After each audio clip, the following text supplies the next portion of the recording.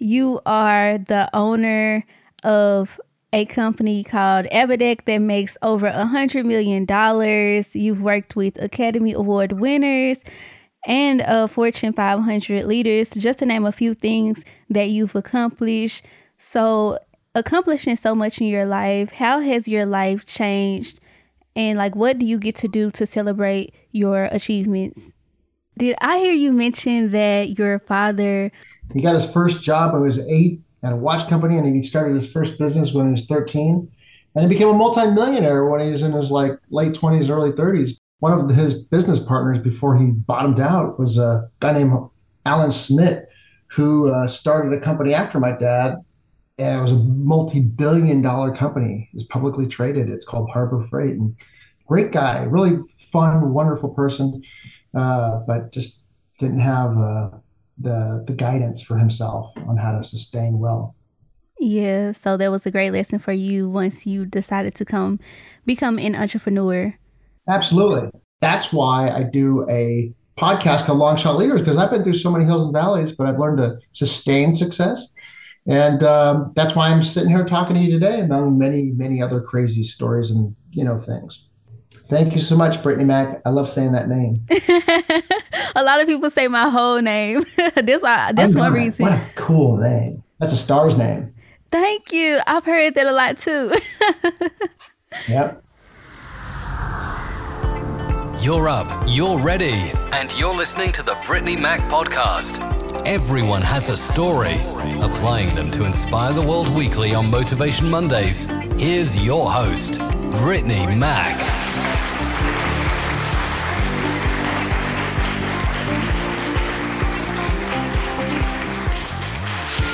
Hello, everybody. Welcome to the Brittany Mac podcast.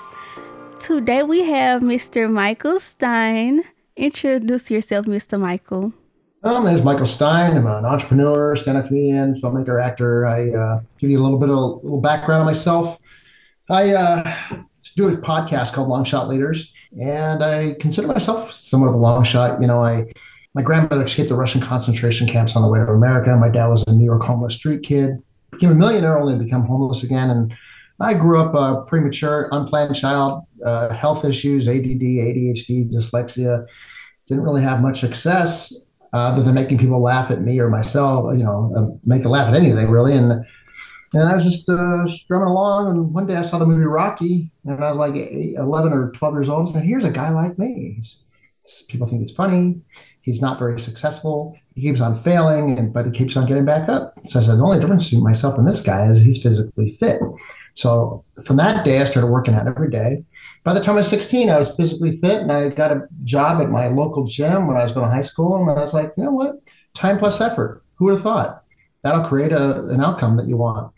So I told my tutor, I said, in high school, she goes, what do you want to do when you graduate? I said, well, I'm not going to go to college. I said, I want to be an entrepreneur, an actor, and a stand-up comedian. And she goes, you might want to work with your hands because not everybody's meant to do what they want to do. So I said, screw you. Went off to start my own business day after high school. Failed miserably. But about 6 months later, I did stand-up comedy when I was 19 for the first time, and I did pretty well. Brought a lot of people there. So I said, these dance clubs were pretty big in the late 80s. And I said, I'm going to do a dance club. I'll be a nightclub promoter. And 6 months after that, I became the number one nightclub promoter in my age bracket in LA. And that led me to get more acting work. And I became an actor and a filmmaker. My first acting role was playing Dirk Diggler in the Dirk Diggler Story, which became the movie Boogie Nights, which I appear in as well. And made a lot of my own movies and acted in some movies. And, one of the last films I did was called Love Hollywood Style, which was a film about dysfunctional love in Hollywood. No one was going to let me make this movie. And I said, fine, I'll just start my own business to pay for it. Only problem was I was broke and in debt. But within about 6 months, I had enough money for the movie. And I said, I'm going to start to become an entrepreneur again because you can control your own destiny. And ever since that business started, I've made well over $100 million on that business and continues to grow. And that's why I do a podcast called Long Shot Leaders, because I've been through so many hills and valleys, but I've learned to sustain success. And that's why I'm sitting here talking to you today, among many, many other crazy stories and, things. Absolutely. Did I hear you mention that your father was homeless? Yeah, he was a New York homeless street kid. He got his first job when he was 8 at a watch company, and he started his first business when he was 13. And he became a multimillionaire when he was in his like late 20s, early 30s. But then he like never had the education above eighth grade, and he just he threw it all away. He just had a crazy lifestyle. But I saw that ebb and flow. One of his business partners before he bottomed out was a guy named Alan Smith, who started a company after my dad, and it was a multi-billion-dollar company. It's publicly traded. It's called Harbor Freight. And I saw this rich man, poor man scenario, and I, used that as a lesson. Love my dad; he was a great guy, but he just couldn't hold on to his wealth, and basically, it was a learning experience for sure. Right. So he was wealthy and then he lost it all? Yeah, he made millions, and he had a crazy lifestyle. He just lived a life of a rock star. Although he wasn't a rock star, he was an entrepreneur, but with sheer carnality and craziness and all kinds of things that you've seen in movies. But this was real life, and he just blew it all. And went to jail at one point, for check fraud and all kinds of crazy activities. But he finally, was able to kind of bounce back after he was living in his van for about a year, and but he never really bounced back to where he was with the riches. He had just, kind of just got by. But it was an interesting journey. Great guy, really fun, wonderful person, but just didn't have the guidance for himself on how to sustain wealth. Yeah, so that was a great lesson for you once you decided to become an entrepreneur. Absolutely. And he taught me how to hustle. That's for sure. Have that street mentality. So I got that down, and I found myself, kind of going through almost with this film that I did, Love Hollywood Style. I had 2-time Academy Award winner Faye Dunaway and Coolio and Andy Dick and a bunch of other actors. And I was like, this is going to be a good film, but I'm burning a lot of money that I made with my business, and I don't want to end up like my dad. I want to make sure I take care of this business. So I made sure that business was taken care of. That film came out, did okay at film festivals, got bought, didn't really make a lot of money, but in order for me to sustain, individuality and success, I nurtured that business, and it's grown ever since. Wow, that's amazing.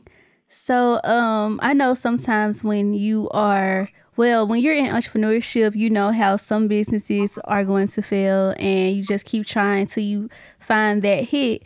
So at first you had a business that failed, and what was the motivation to try again?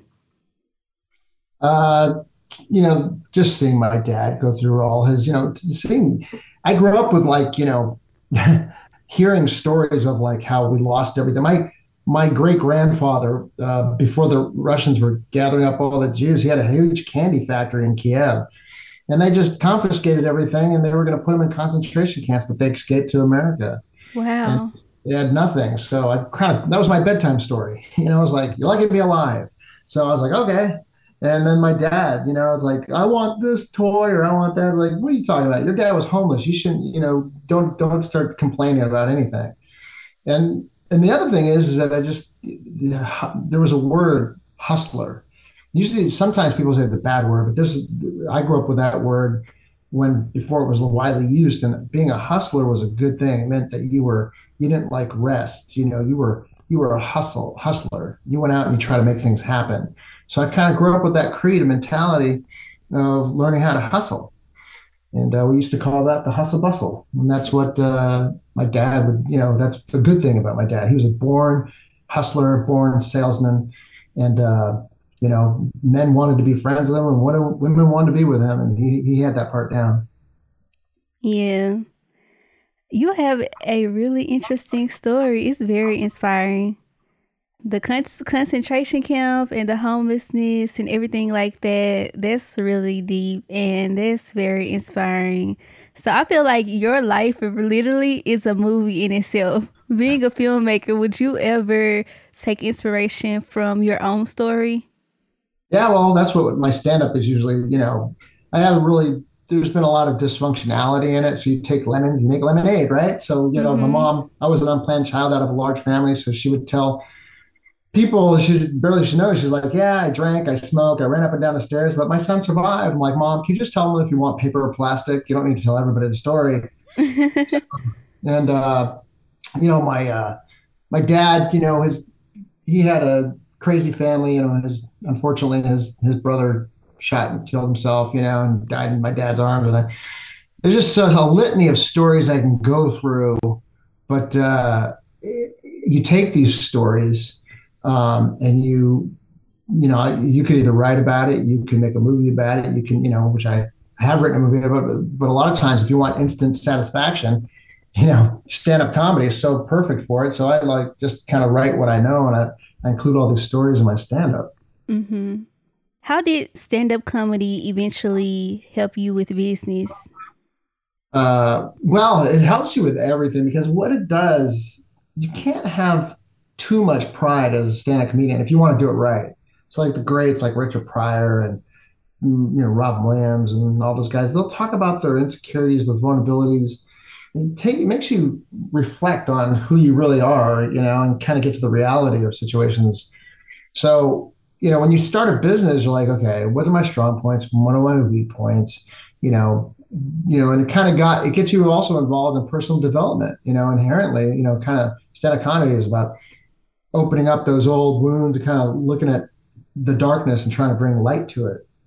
So that's why I got into personal development. It just kind of seemed natural to me. And that's, by the time I was done with doing a journey of stand-up comedy and doing a journey of, personal development, while I was, a nightclub promoter, I succeeded well because I understand, this long journey and I continue to learn, but it's like, what makes you do what you do? Why do other people do what they do? What are your weak points, and understanding the way your brain works, that all helps. And that all started with me doing stand-up, and kind of self-reflecting. I think self-reflection and humility goes a long way. Right. What is your 10 points recipe to set you up for success? Well, first thing is that you understand scope of a situation. No matter, say, I want, X, Y, and Z. So understand the who, what, where, why, when, and how. And then Toyota has what is called the 5 whys. Toyota, the company, the car company, Mm-hmm. they'll sit in their factory and they'll ask themselves, 5 times, why is this? Why is that? Why is that? Well, why is that? I try to do that, when I'm trying to understand the scope of situation. And that is, I will, say the who, what, where, why, when, and how, and ask myself 5 times. So understand what's going on. Now, once I do that and I understand what I want, then I will prepare. 95% of preparation, of success is preparation. So I'll maybe take a spreadsheet and I say, look, this is the date that I want to be able to accomplish this by. And I make sure that's more than enough time. And then I'll kind of work this like a book, like I'm writing a story. And I'll say, okay, here are the milestones that I need to reach that date or that thing. Then I'll take all these dates and lead up to it. It's like, well, I might have to push that date back. And I always set it up for a win. The other thing is then, that once you know what you want, you got to be able to control your emotions. So then you need something called the triad of emotions, which is, this is what gets people that are successful to do what they need to do to follow through. And that is, first of all, you take immediate action. Once you understand what you want, you take immediate action. I don't want to skip over that. And once you do that, then you need to control your emotions. And your emotions are controlled by 3 things. It's called the triad of emotions. It's your physiology, it's your focus, and your words, internal and external. So how you carry yourself physically under your facial muscles and your whole body from head to toe is a recipe on how you're going to feel. So you want to mind that and make sure that you're set up for success. What is a successful person? What do you do when you're successful? What does your body do? What does your face do? That's one part of it. The other part is the vocabulary, what you're saying to yourself and others. Is it setting you up? Are you focusing on success or where you want to go? Or are you not enabling yourself, depending on that dialogue? If you want to lose 50 pounds, you tell everybody, I'm going to lose 50 pounds. You tell yourself, I'm going to lose 50 pounds. And then you tell yourself that every day, your chances are going to be much greater for losing that 50 pounds. And then the focus, what do you think? What are you visualizing every day? Are you visualizing what you want? You might be visualizing about, I'm visualizing about a puppy. Well, you might know puppy's not a part of your plan right now. Yeah, but all I do is think about puppies, all that. No, you got to think about what you want. So visualize it, the picture sounds and feelings of those things. So that's really important. And then personal development, taking care of your body and taking care of your mind are two other key points. You got to take care of you don't take care of, your body. That's rule number one. That's your temple. That's what keeps you driving. That's what gets you enough energy to move throughout the day. Also, it'll set you up for psychological wins because you're taking care of your body. And then you got to take care of your mind because that's the tool that's helping you enable. There's more, but those are some of the, I think those are 5 or 6 right there, that are the cornerstones of my 10 points that I described. Absolutely.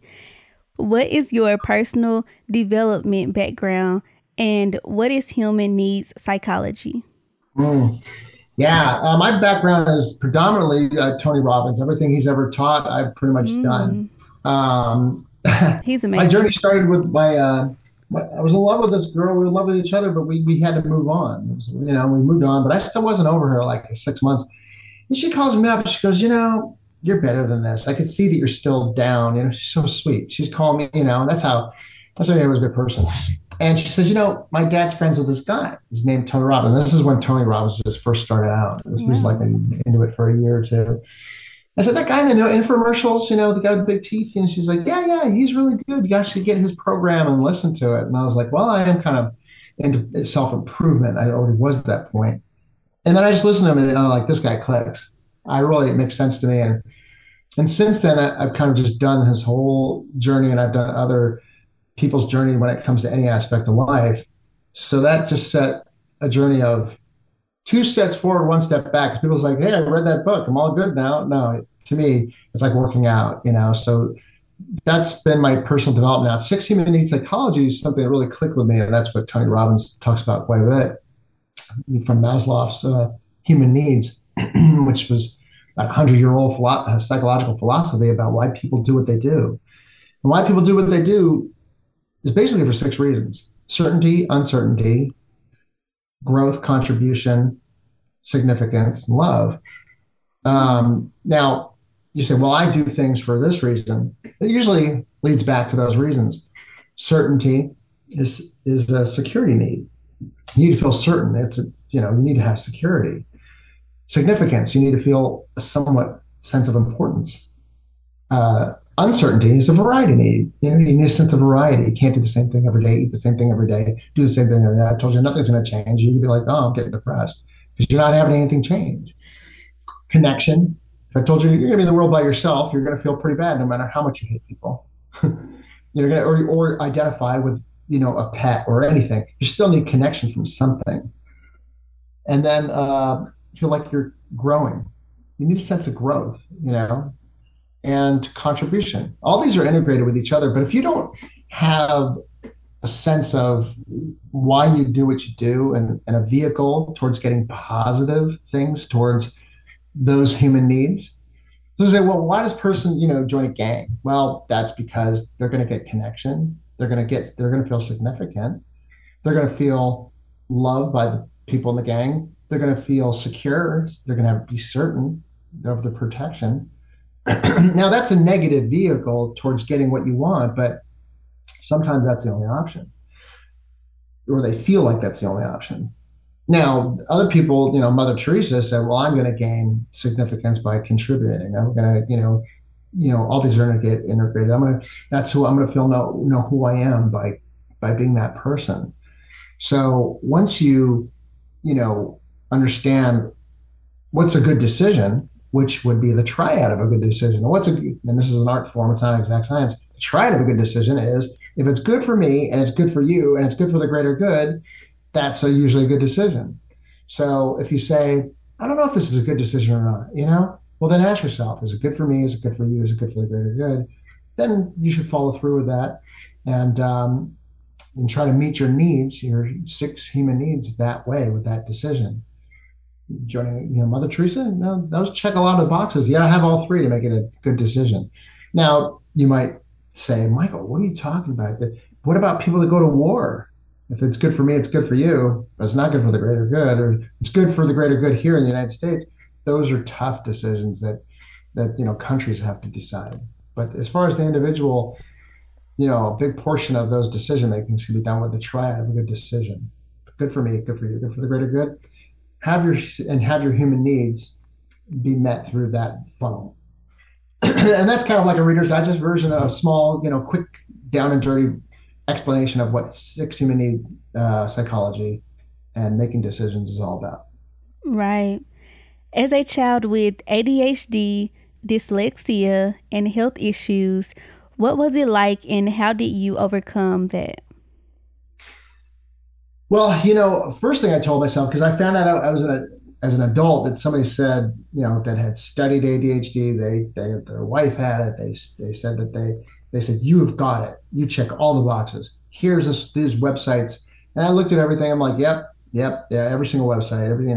And my youngest daughter, she was diagnosed with ADHD. Now, that said, I don't think it's an exact science. And I didn't want to give it too much credence. I didn't want too much, inertia to say, well, this is what I have. So then I said, if you're going to believe something, okay, well, let me look at what I can do if that's some of the negative things that, ADHD people have. And I looked at those things. So now I'm cognizant of that. I can combat those things, whether I believe this or not.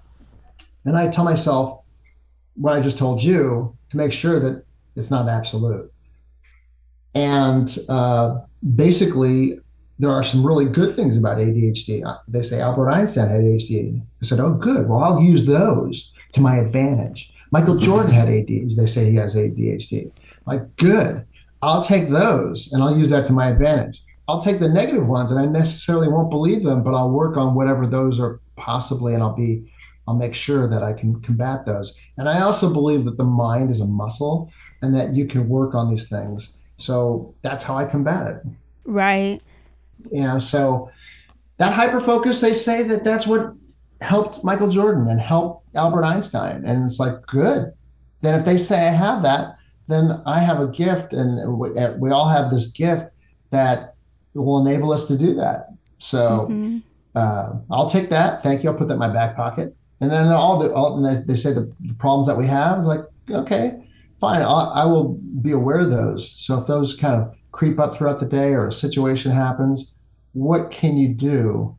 So let's say that they say the dopamine drops in ADHD. They say our dopamine doesn't stay up as high as the other people. And that's why one of the aspects of many of why you can't concentrate. And I just found that out years ago. I was like, great.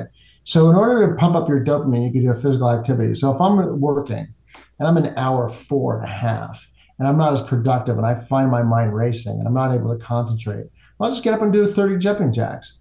And I just upped my dopamine. Do I need to kind of do jumping jacks 30 minutes later or an hour later? Yeah, who cares? I could do that, and these patterns and these things that when these things occur and I'm aware of whatever they say this is what can I do to combat that? And then you exercise those things and you just move forward. Absolutely. And also I want to mention that you are the founder and CEO of Abadex Incorporated, and it's a company that started with zero money and has since made over $100 million. How did your experience in the film industry help you with building a company unrelated to Hollywood? And also, how do you create that company while broke and in debt? Right. Good questions. So I was a filmmaker. I left my nightclub business that was lucrative, and then I went off to be a filmmaker and an actor.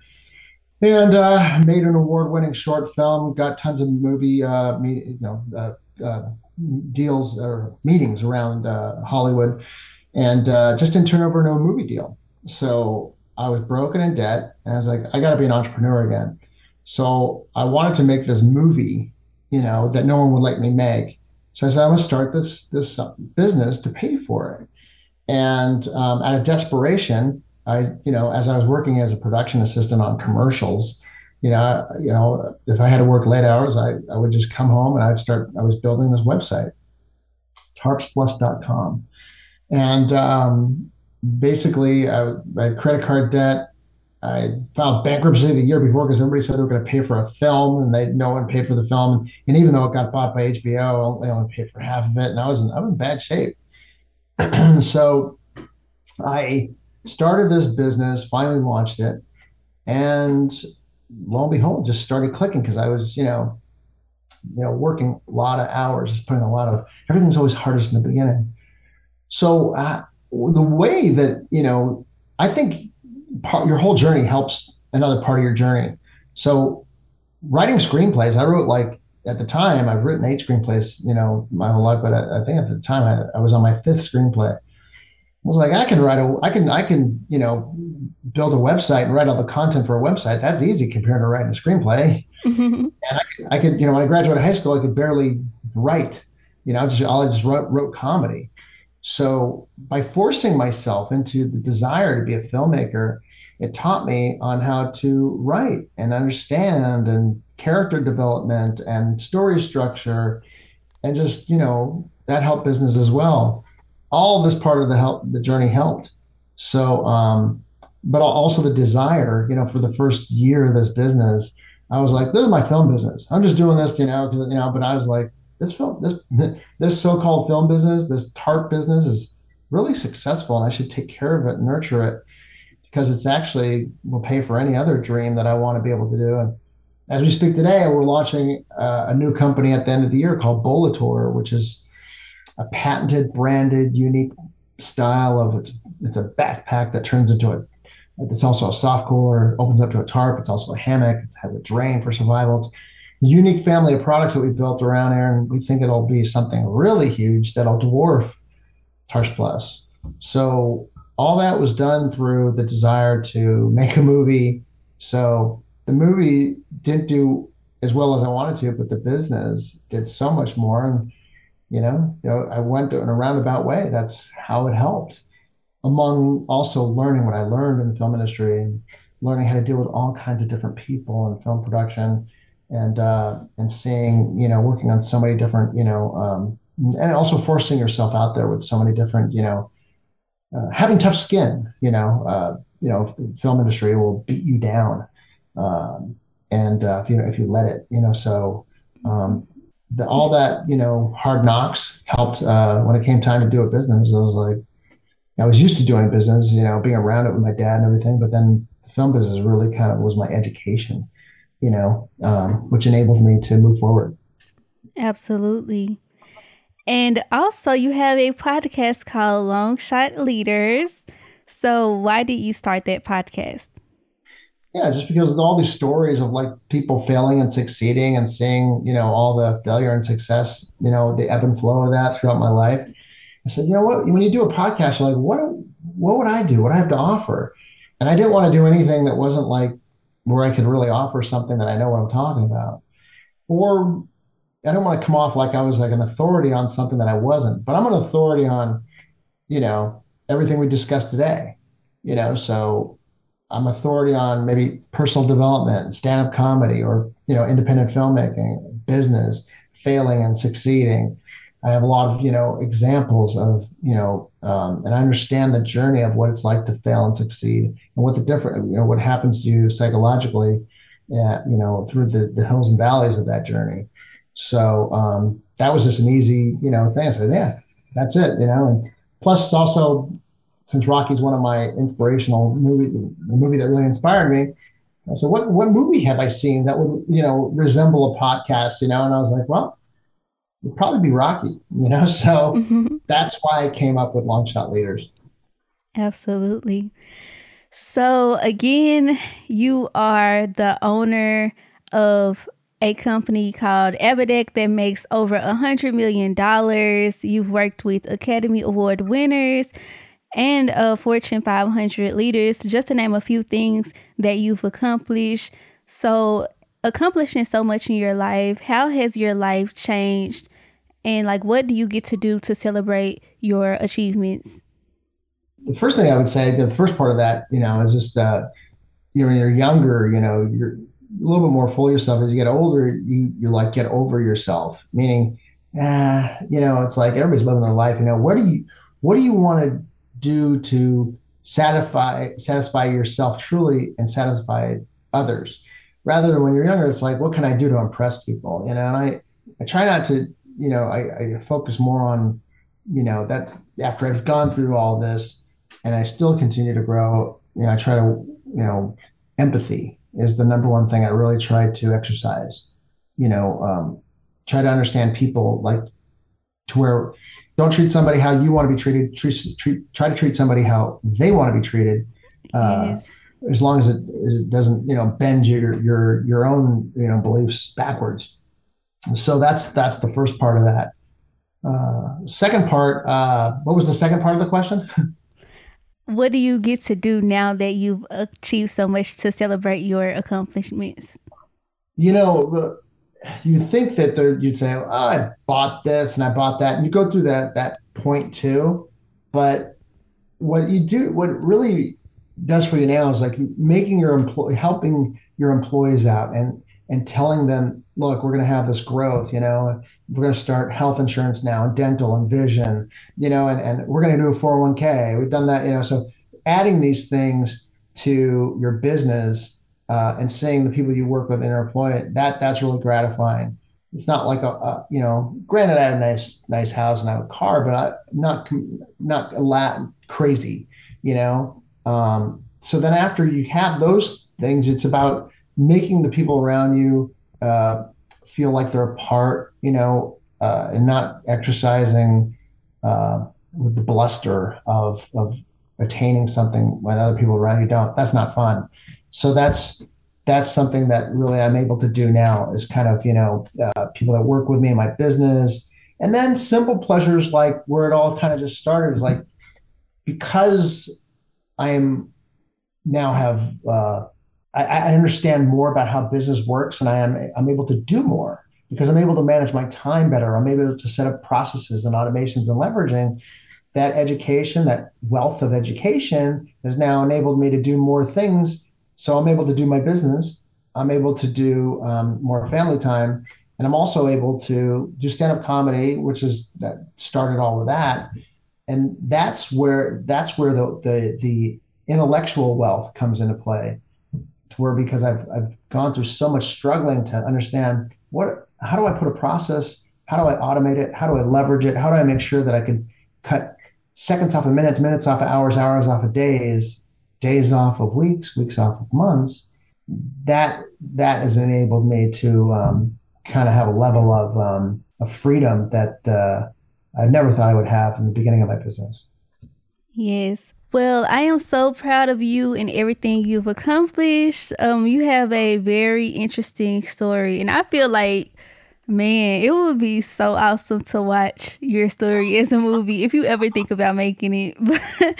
Yes. I've written a movie. It's called Forgetting Healdsburg, and it's loosely based on, like the craziest stories, of a dysfunctional family up in wine country in Northern California. And I'll probably make it one day. I don't know if I'll be able to act in it. Might age myself out of some of the parts, but because the family's a little younger. But if anybody likes stand-up comedy, they could check out longshotleaders.com, which will be michaelsteinmedia.com in about a day or two, and they'll see my stand-up schedule, because I'll be performing out here in Texas. In a few months, I'll be performing out in LA. Actually, next 2 weeks, I'll be doing a spot in New York and Connecticut. And it's been a long time since I started stand-up again. I'm just starting it. So, and I talk about a lot of this crazy stuff, when I do stand-up as well. So, yeah. Well, all right, then I'll make sure I link the information in the description so everybody can check it out. And hopefully, we get to see you do some stand-up comedy and things like that, support you in whichever way we can. But yeah, thank you so much for being here. Thank you so much, Brittany Mac. I love saying that name. A lot of people say my whole name. That's one reason. What a cool name. That's one reason why I created my podcast. That's a star's name. You know that right there, right? You know that. You said what? That's a star's name. Thank you. I've heard that a lot too. Yep. Hopefully, it grows big, really big. Nice.